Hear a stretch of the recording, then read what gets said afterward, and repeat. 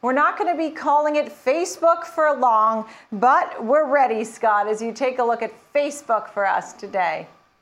That's right. We call it Facebook now. The company is going to rebrand. The larger corporation, it sounds like the pieces are going to continue to use their current names. But what we call Facebook, the corporation, is going to try and rinse some of the stink that it's accumulated over the past couple of months off by rebranding. I think that this is going to work in the short term. I do think that people tend to use these platforms. Older people like me tend to use Facebook. Some younger people are all over some of the other ones. I think this is going to work. But, if it doesn't work, it's really going to be horrible for Facebook. And so I want to trade this in a way that will make money because I'm bullish. I don't want to own the stock, though. The way to do that, Nicole, is using options. Specifically, I want to buy the December 350 strike call. When I put this together, I could pay about $11.75 for that. And what I'm looking for is I'm looking for a rally back to the 384 and change high that we saw not that long ago. Now, because we're buying an option, $11.75, that's our max risk. But our profit, if we do get a rally back to that high, would be at least $22.50 and probably more because the option would probably still have some time value. But final thing, Nicole, this is a trade. This is absolutely a trade. So if it's not working out, we're going to bail on it. We're going to sell our call. We're not going to just hold it until expiration if it's not working. I see. Okay. Rick, your thoughts here? Yeah, Facebook has definitely had some issues in recent days. And the studies that I chose to take a look at today are our standard deviation channels, which are based on our yearly linear regression line, which is just a line of best fit. And then we take standard deviations both to the upside and the downside to create some channels where we might tend to see some support or resistance around these levels just based on our own price history. So looking at some of our recent price action here, take a look at point A. That's the recent high of our range that we've been in ever since Facebook started starting to fall based on some negative headlines. To the downside, 318 would be our recent lows, and 330 would be -1 standard deviation from that blue linear regression line. So that 355 number lines up reasonably well with the strike price that Scott was thinking of there. Also, just looking at the RSI in terms of momentum there at point C, we can see that the bullish momentum is starting to build. So, I'd be looking for some kind of further RSI movement in the direction of the trend that we eventually see. I love this chart because in the early part of it, you see Facebook trying to break out, right? So that line, that A line really is resistance, right? And then later it really becomes that support as what you're saying in that 355 range. And then that upper end seems exciting, but you just don't know when you can get near it, right? Rick? Yeah, that's very true, and that's a very good observation. Old support often becomes new resistance and vice versa. And really this blue line is the idea of fair value based on the closing prices that we have during the given time period. So that's about where you might expect it to be. Once it starts getting toward these standard deviation lines, that's when it's starting to be more of an extreme price where it might be reasonable to try to make a play at that point. Yeah. And Scott, I want to get to Visa, but just how do you feel generally about the FANG names or tech in general? Do you look a lot at just the big picture, or are you really focused on the technical analysis? Which one do you want? Talking to Scott.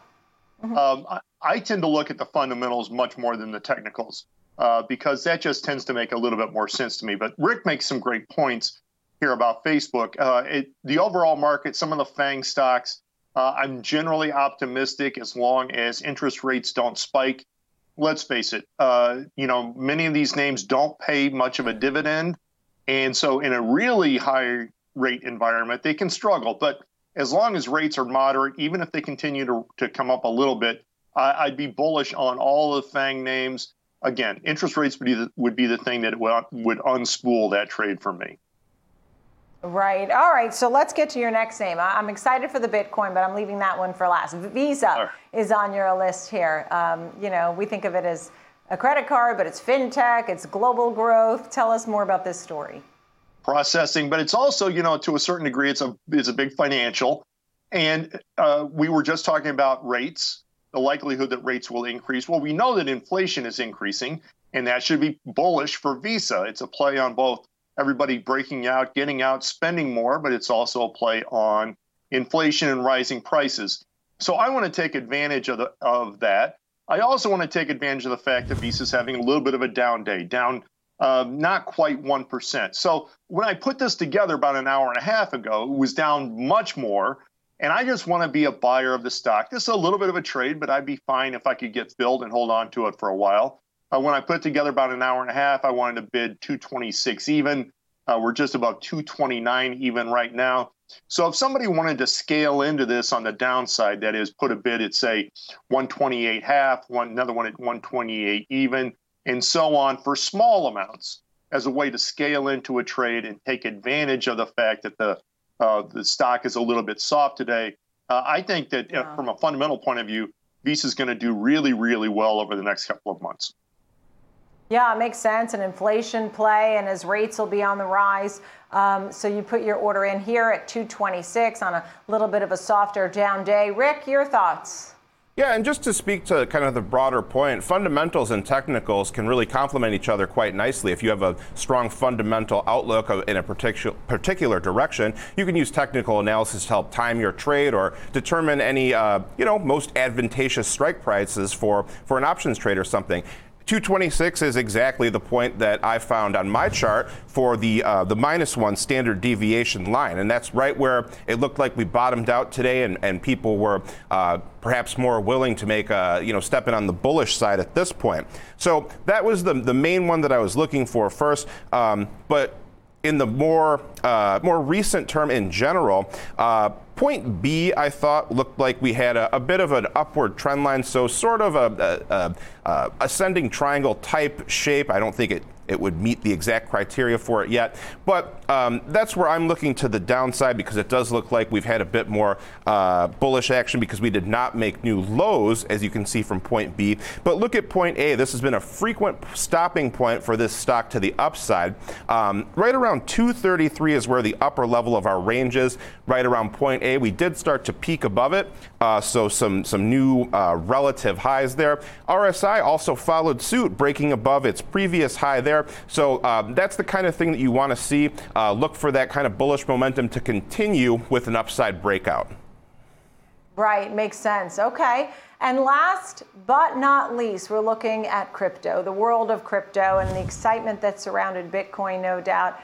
We all saw it move to these new record highs. I think it was above 67,000 for Bitcoin itself. This futures ETF actually doesn't hold Bitcoin, trades the futures. Tell me more about this one, Scott, because a lot of people are excited to get in. They are, because for the first time, they're going to have an opportunity to trade Bitcoin. And you make a great point, Nicole. You're not actually ever going to get to take delivery of your Bitcoin. But, for an ETF, this is as good as anyone was going to do right now. And so now people that have a straight stock account can essentially trade Bitcoin. And it's going to be a very popular vehicle. We've already seen really miraculous inflows in the first couple of days of trading. And Nicole, the options are already trading for this.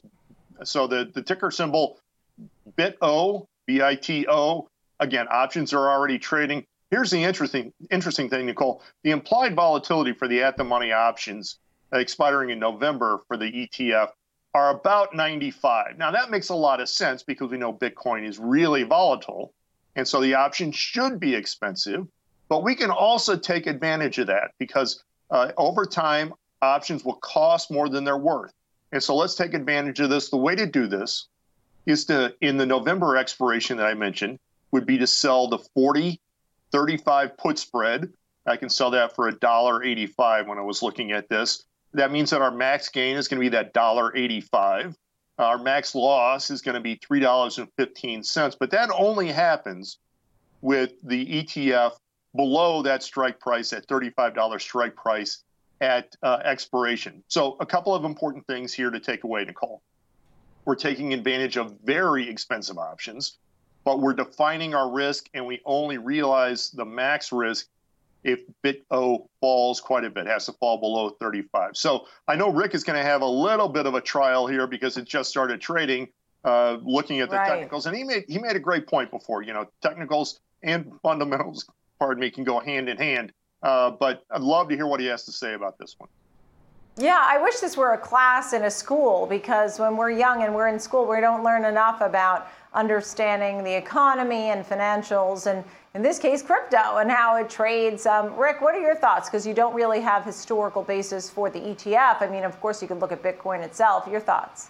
Well, that's exactly right. I did choose to look at the Bitcoin futures because with not only has BITO only been trading for a few days, I mean, it's at this point, it's an ETF of a future of a cryptocurrency. So it's a little interesting that we're at this point, just testament to the huge level of interest in this product. But Bitcoin is really the reason that I wanted to choose standard deviation channels to look at in the first place, because this product made all-time highs recently, if it keeps going to the upside, it can be kind of difficult to gauge where prices might stop. These tops tend to be much less orderly than bottoms because it can be a time of great uncertainty and speculation. So it was kind of interesting to me that right around point A is where we topped out. That's the +1 standard deviation channel, right around 66,810. So to the downside, we've been watching that level around 60K for quite a long time. That was an important previous resistance point. So once again, old resistance can become new support, so that's an important area that I'd be looking at. If we do fall off a bit, I'd be looking at that fair value point, the linear regression line near 53,400. One last point real quick, near point C, the RSI did cross below that 70 level, so it's crossing below the overbought region, which is typically more of a bearish sign, just looking at it today. Right, and the overbought region. And Scott, final thought here, because I'm sure there's a trade that gets closer to the 100,000 mark, right? We feel like it's overbought. We look at the technicals. At the same time, when something has momentum or people get overly excited, it just goes. And people talk about Bitcoin 100,000. That's right, and I'm not the world's biggest fan of Bitcoin, but I think you have to divorce what you think about the product from the likely price action here. And let's face it, as we discussed before, Nicole, this is going to be the first time a lot of investors have really easy access to the space. And so I think that we'll see tremendous flows. I think we're going to continue to see a bunch of flows into this product. And that means that it's likely to continue to either drift higher or move higher with conviction. And that means that selling a put spread is a really likely profitable strategy.